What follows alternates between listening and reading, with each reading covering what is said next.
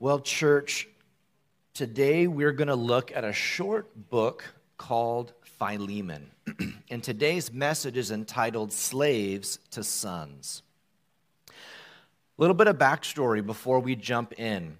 Paul was an apostle sent to the Gentiles, or the non-Jews, to share the gospel of Jesus.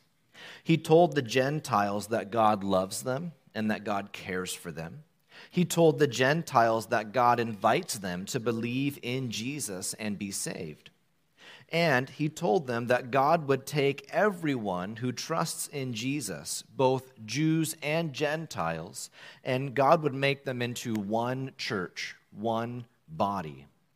Because of this message that Paul preached, many of the Jews rioted and became violent, trying to kill Paul.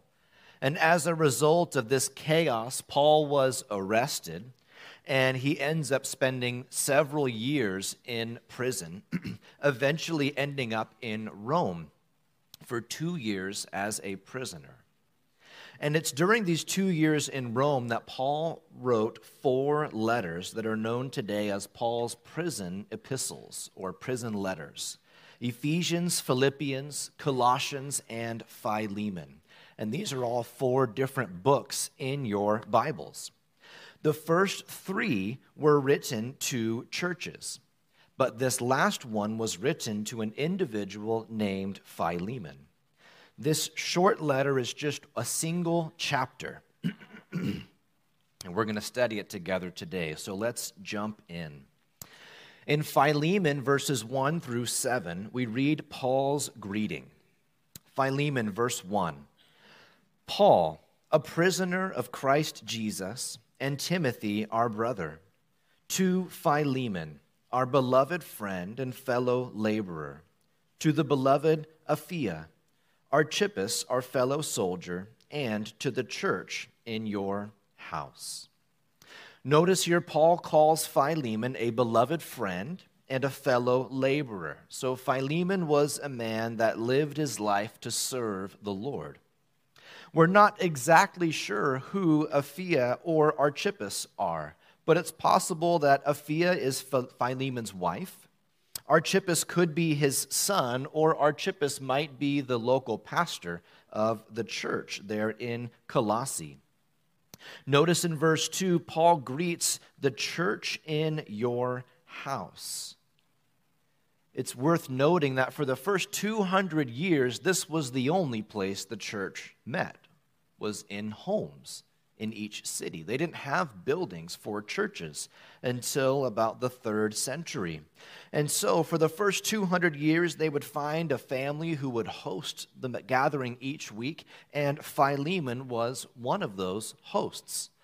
The church, the Colossian church, either the whole church met in Philemon's house or part of them met in Philemon's house. And so he played host to the local church there in Colossae. Paul continues in verse 3, and he says, "Grace to you and peace from God our Father and the Lord Jesus Christ. I thank my God, making mention of you always in my prayers, hearing of your love and faith, which you have towards the Lord Jesus and toward all the saints, that the sharing of your faith may become effective by the acknowledgement of every good thing which is in you in Christ Jesus. For we have great joy and consolation in your love, because the hearts of the saints have been refreshed by you, brother." Now pause there for a moment. Philemon, we see, is not just a friend and a fellow laborer, a fellow worker for Christ, but Philemon is loving and faithful towards Jesus. Paul mentions that Philemon is loving and faithful towards his fellow Christians. And Philemon shares his faith. The idea here is not just evangelism, although that's included, but the idea of sharing his faith, it means that every area of Philemon's life was affected by his faith in Jesus. He's not a Sunday-only Christian. And because of his lifestyle, Philemon is a brother in Christ that comforts and refreshes the body of Christ. These are great descriptions, and yet we need to address the elephant in the room. Philemon was also a slave owner. As we read Paul's letter, we see that he asks Philemon to receive back his runaway slave named Onesimus, to no longer consider Onesimus as a slave, but as a brother in Christ. But before we get to the rest of this book and story, we need to answer the question, what does the Bible say about slavery? We know that slavery has existed for thousands of years. We know in the Old Testament, the nation of Israel was enslaved in Egypt for 400 years. When God gave them the law of Moses, one of the many ways that the Israelites were to be different than the rest of the world was by how they treated their slaves. The world said that you could do whatever you wanted to a slave. They were your property. But God limited the harsh treatment of slaves, and he even required them to be set free if they were injured by their owner. During the time of Christ, slavery was a huge part of the Roman Empire. When Rome conquered a new territory, all of the people there became slaves and shuffled throughout the empire. So we might wonder, why didn't Jesus proclaim that all slaves should be set free? It's because Jesus didn't come to improve the world, but to save the world. You see, slavery is a result of sin. And Jesus didn't come just to deal with the results of sin. He came to deal with sin itself. In fact, there was a time when Jesus went to a local synagogue. Think Jewish church service. And as they're there studying the scripture and praying together, Jesus stands up and he begins to read from the scroll of Isaiah in the Old Testament. We read in Luke chapter 4, starting in verse 18, Jesus is reading, quoting from the prophet Isaiah, and he says, "The Spirit of the Lord is upon me, because he has anointed me to preach the gospel to the poor. He has sent me to heal the brokenhearted, to proclaim liberty to the captives and recovery of sight to the blind, to set at liberty those who are oppressed, to proclaim the acceptable year of the Lord." Then Jesus closed the book. He closed the scroll of Isaiah, and he gave it back to the attendant, and Jesus sat down. And the eyes of all who were in the synagogue were fixed on him, and Jesus began to say to them, "Today this scripture is fulfilled in your hearing."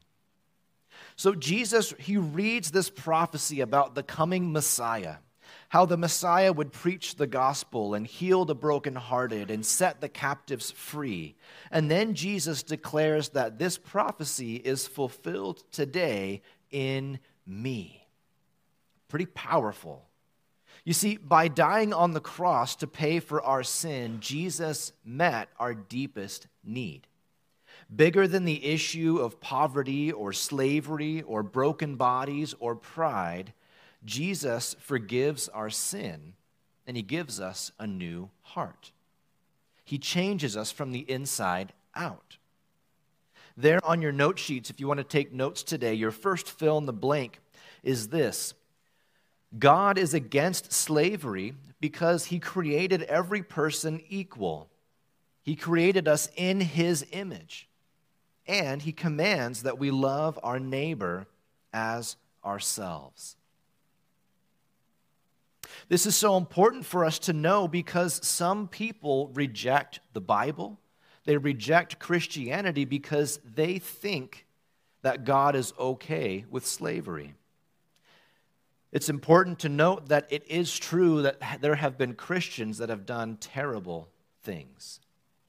It is true and important to note that there were even self-proclaimed Christians in the South that would use Scripture to support their right to own slaves, defending their choices. But we must recognize that these people were mistaken. They did not use Scripture correctly. They did not understand or represent God correctly. And they obviously failed to treat others the way they wanted to be treated.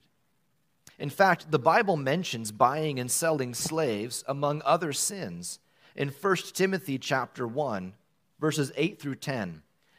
It says, "But we know that the law is good if one uses it lawfully, knowing this, that the law is not made for a righteous person, but for the lawless and insubordinate, for the ungodly and for sinners, for the unholy and profane, for murderers of fathers and murderers of mothers, for manslayers, for fornicators, for sodomites, for kidnappers, for liars, for perjurers, and if there is any other thing that is contrary to sound doctrine." There in 1 Timothy chapter 1, verse 10, the word translated kidnappers literally means enslavers or slave traders. And so the Bible clearly mentions slavery as a sin.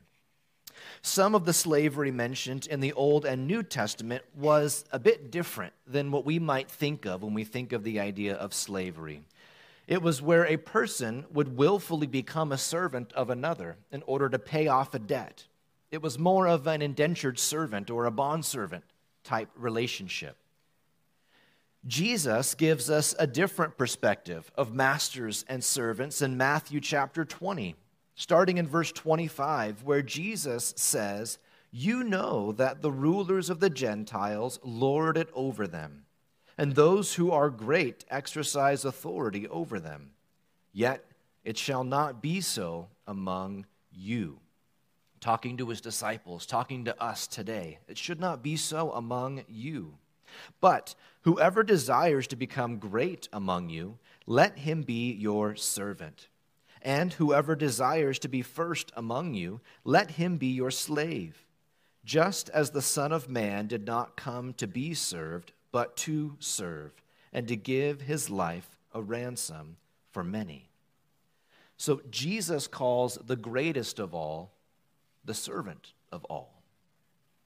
Now, we can understand and imagine as the gospel of Jesus is being spread throughout the Roman Empire, starting in Jerusalem and then to Judea and Samaria and to the ends of the earth, that as people are coming to Christ, there are people from all different classes becoming Christians.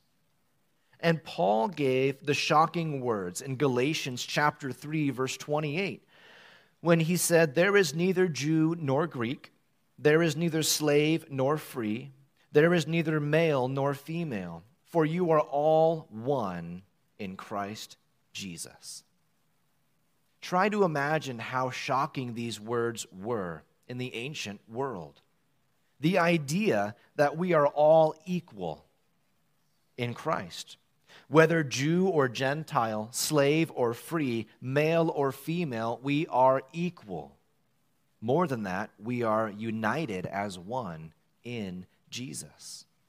We are no longer identified as Jew or Gentile. We're no longer labeled as slave or free, but now we are brother and sister in Christ.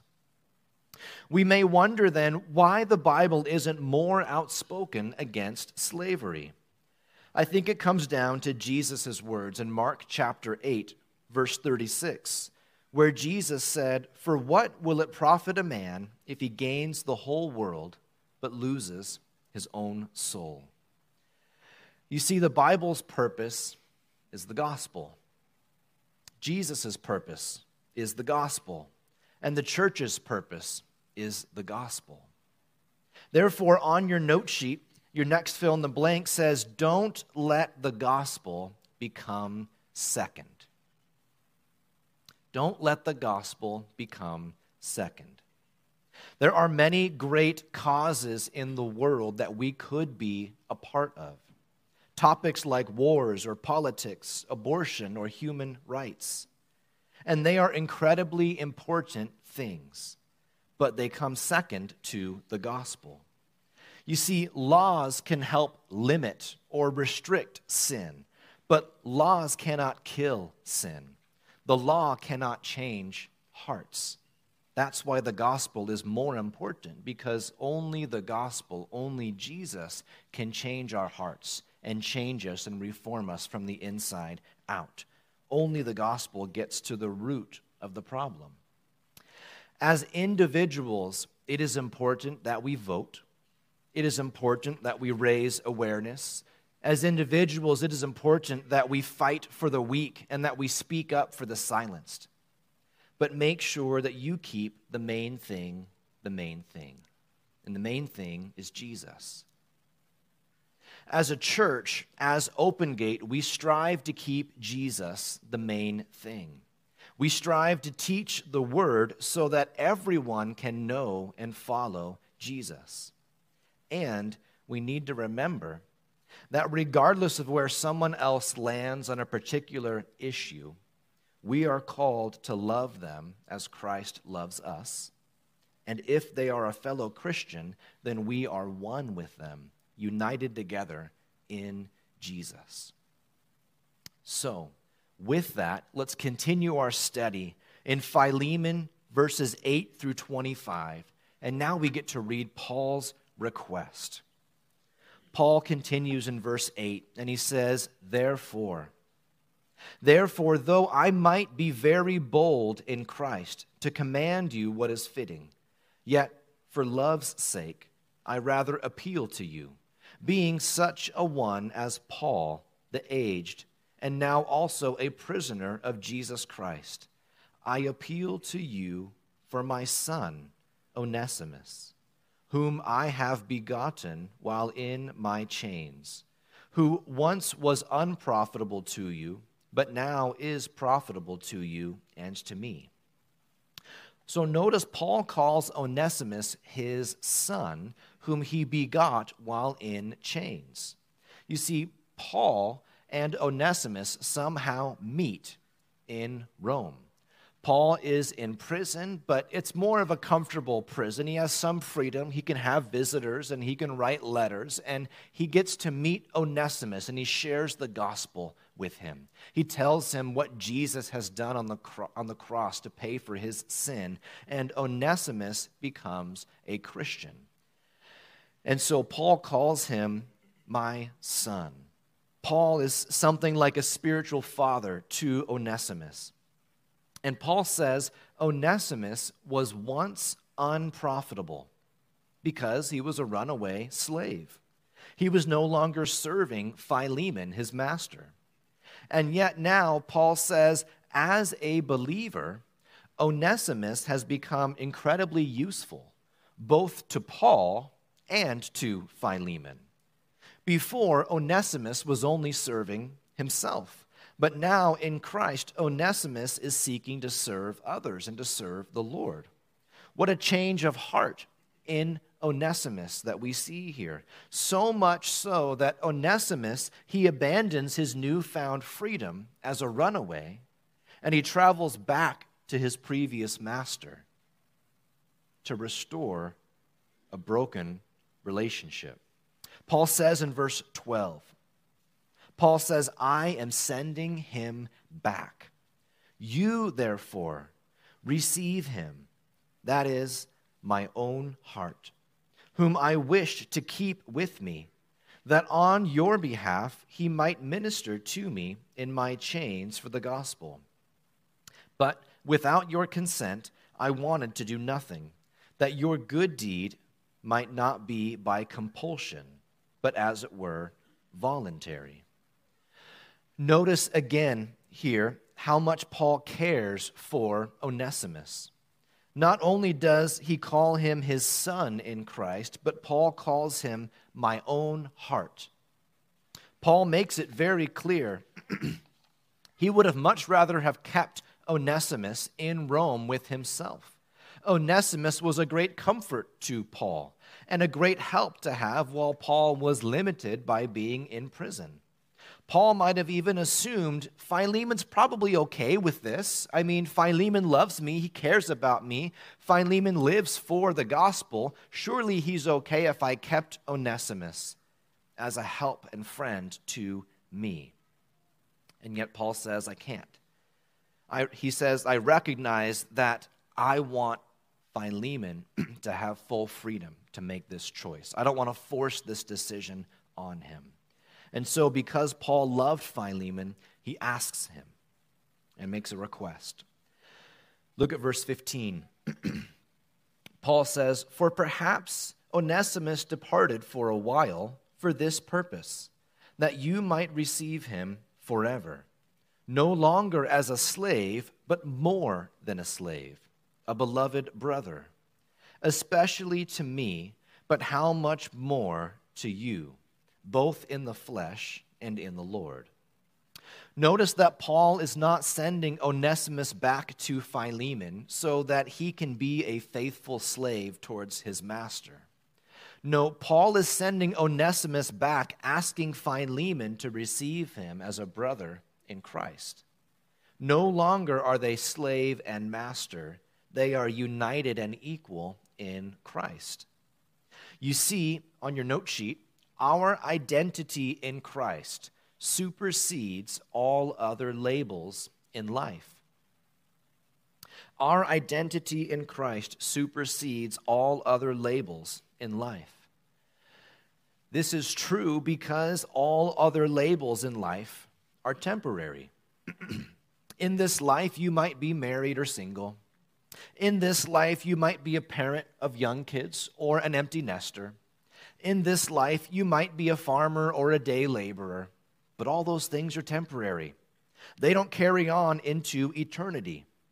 In Jesus' kingdom, we are still his adopted sons and daughters forever.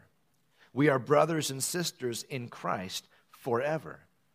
So make sure that you view yourself in light of this eternal identity that you have, that you belong to Jesus, that you are his. That though you were a sinner and a slave to sin, you've been rescued by his grace. That is your identity. That is my identity. And that is the most important identity that we can have now or forever. You are in Christ. And nothing, not even eternity, can take that away from you. Paul continues in verse 17. Paul says, If you count me as a partner, receive Onesimus as you would receive me. Consider this. How do you think Philemon would receive the Apostle Paul? We read later on that it was the Apostle Paul who also led Philemon to Christ. And so Philemon looks up to Paul as an apostle. He also looks up to Paul as the man who shared the gospel with him and led him to Christ. And so if Paul visited Philemon, he's going to roll out the red carpet.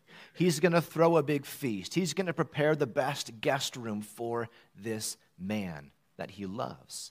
And Paul says, I want you to receive Onesimus as you would receive me. Don't just treat him like a brother in Christ, but treat him as your favorite brother in Christ. A guest of honor. Look at verse 18. I love this verse. Paul says, but if he has wronged you or owes anything, put that on my account. I, Paul, am writing with my own hand. I will repay. Not to mention to you that you owe me even your own self besides. With this, it is implied that perhaps when Onesimus, when he fled Colossae and left Philemon, he robbed Philemon. He robbed his master. And so Paul makes a very gracious offer to repay this debt that he owes. Now, don't miss this interesting distinction. Paul does not say, forget Onesimus' debt towards you. Forget how he has harmed you or robbed you. But instead, Paul acknowledges the debt that Onesimus owes Philemon. And then he says, put it on my tab. Charge it to me. On your note sheet, we see that forgiveness is not forgetting the wrongs people have done. It's recognizing the debt was paid in full on the cross. Forgiveness is not forgetting. It's recognizing the debt was paid in full on the cross. When you forgive someone, you're not letting them off the hook. You're trusting God to deal with it. Forgiveness does not mean that it was okay they hurt you. Forgiveness does not mean that you have to trust them right away. Forgiveness does not mean that you have to be best friends. Forgiveness means that you surrender any bitterness or plans for revenge in your heart. You leave it in God's hands. We read in Colossians chapter 3, verse 13, where it says, "If anyone has a complaint against another, even as Christ forgave you, so you also must do." We are commanded to forgive others. Your forgiveness for others should always be in light of God's forgiveness for you. So Paul promises to repay any loss Onesimus has acquired for Philemon. But then Paul adds the words in verse 19, not to mention, but I am going to mention, that you owe me even your own self besides. Paul says, by the way, while we're talking about accounts and balances here, don't forget, Philemon, that you owe me your life, implying that Paul was the one who brought Philemon to Christ. Now, I don't believe that Paul was trying to force Philemon to do something against his will. Paul made it very clear back in Philemon verses 9 and 14 where he said, "Yet for love's sake I rather appeal to you." And then he says, "But without your consent I wanted to do nothing, that your good deed might not be by compulsion, as it were, but voluntary." You see, Paul genuinely wanted Philemon to be free to make his own choice about Onesimus. But Paul also was careful to remind Philemon of all these details, of the big picture. Though Onesimus owes Philemon, Philemon owes Paul.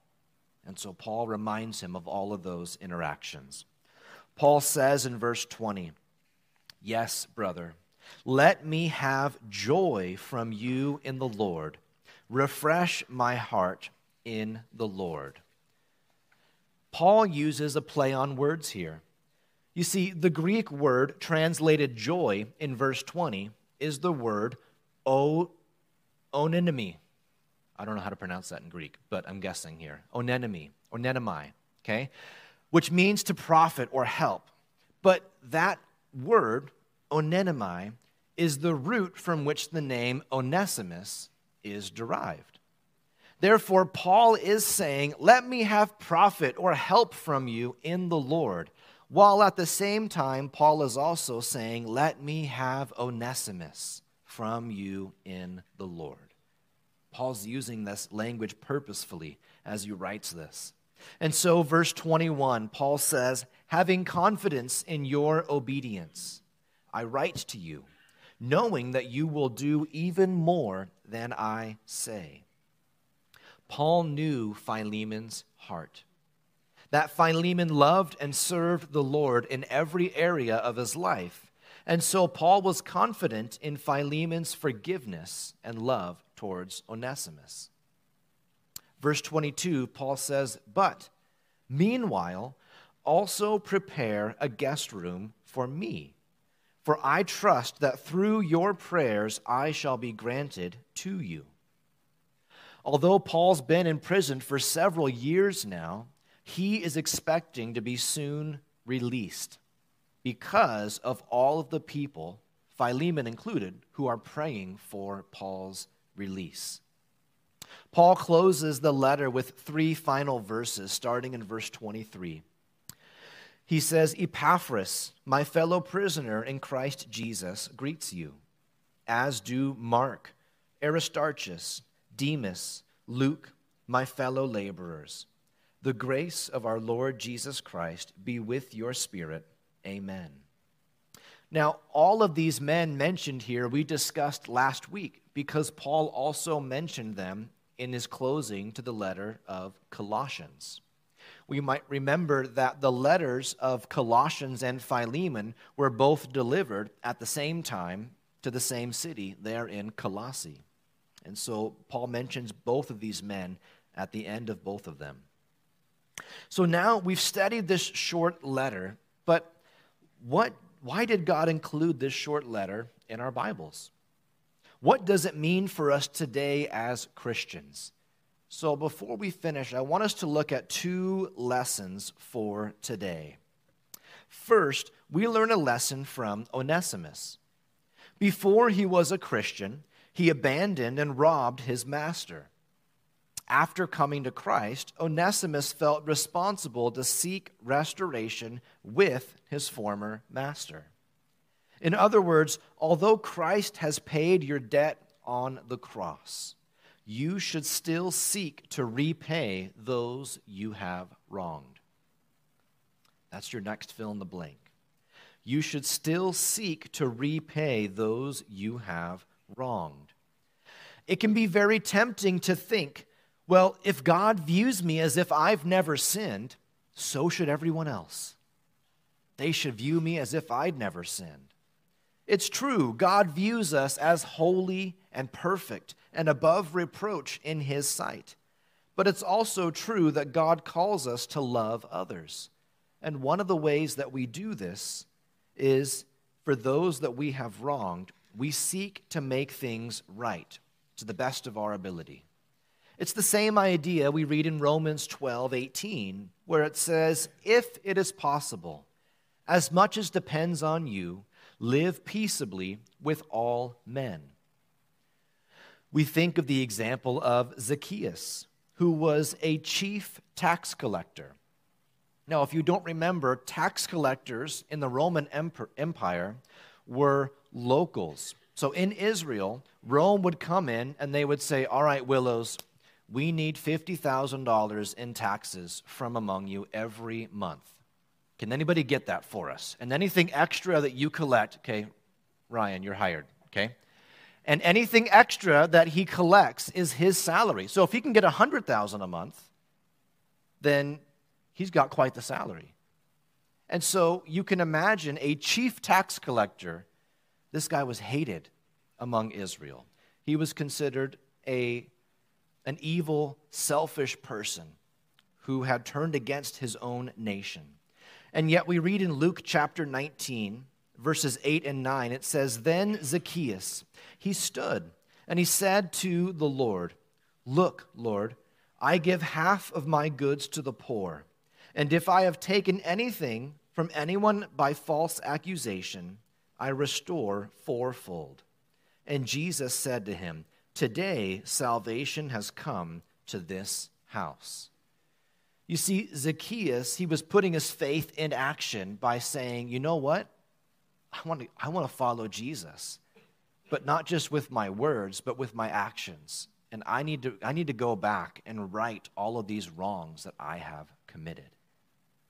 The same is true of Onesimus, who willingly returns to his master's home. And so we ask, what about you? Is there someone that you have wronged, whom you have yet to apologize or seek restoration with? If God is speaking to you, don't put it off. Don't wait. Don't make excuses. Obey Him and trust Him to lead you along the way. The next lesson we learn for today is how this story points us to Christ. You see, we, like Onesimus, have wronged our master. We, like Onesimus, have a debt that we cannot pay. And we, like Onesimus, have an advocate fighting for us. As Paul declares Onesimus his son, so too Jesus declares you and I his adopted children. In John chapter 1, verse 12, we read, but as many as received him, to them he gave the right to become children of God, to those who believe in his name. You see, we have been given a new relationship. As Paul proclaimed, charge Onesimus' debt to my account, so too Jesus proclaims your sin and my sin charged to his account. In 1 Peter chapter 2, verses 24 and 25, we read about Jesus who himself bore our sins in his own body on the tree, that we, having died to sins, might live for righteousness, by whose stripes you were healed. For you were like sheep going astray, but have now returned to the shepherd and overseer of your souls. We have been forgiven. As Paul sent Onesimus, sends him home saying, receive him as you would receive me, so too Jesus sends us to the Father, saying, receive them as you would receive me. In 2 Corinthians chapter 5, verses 17 and then verse 21, it says, therefore, if anyone is in Christ, he is a new creation. Old things have passed away. Behold, all things have become new. Verse 21, for he made him, Jesus, who knew no sin, to be sin for us. That's our sins being put on his shoulders, so that we might become the righteousness of God in him. That's Jesus' righteousness and perfection being put on us. The idea is that we don't have our own righteousness, but we have the righteousness of God imputed to our account, so that when we stand before the Lord, he sees the righteousness of Christ in you, on you, covering your sin.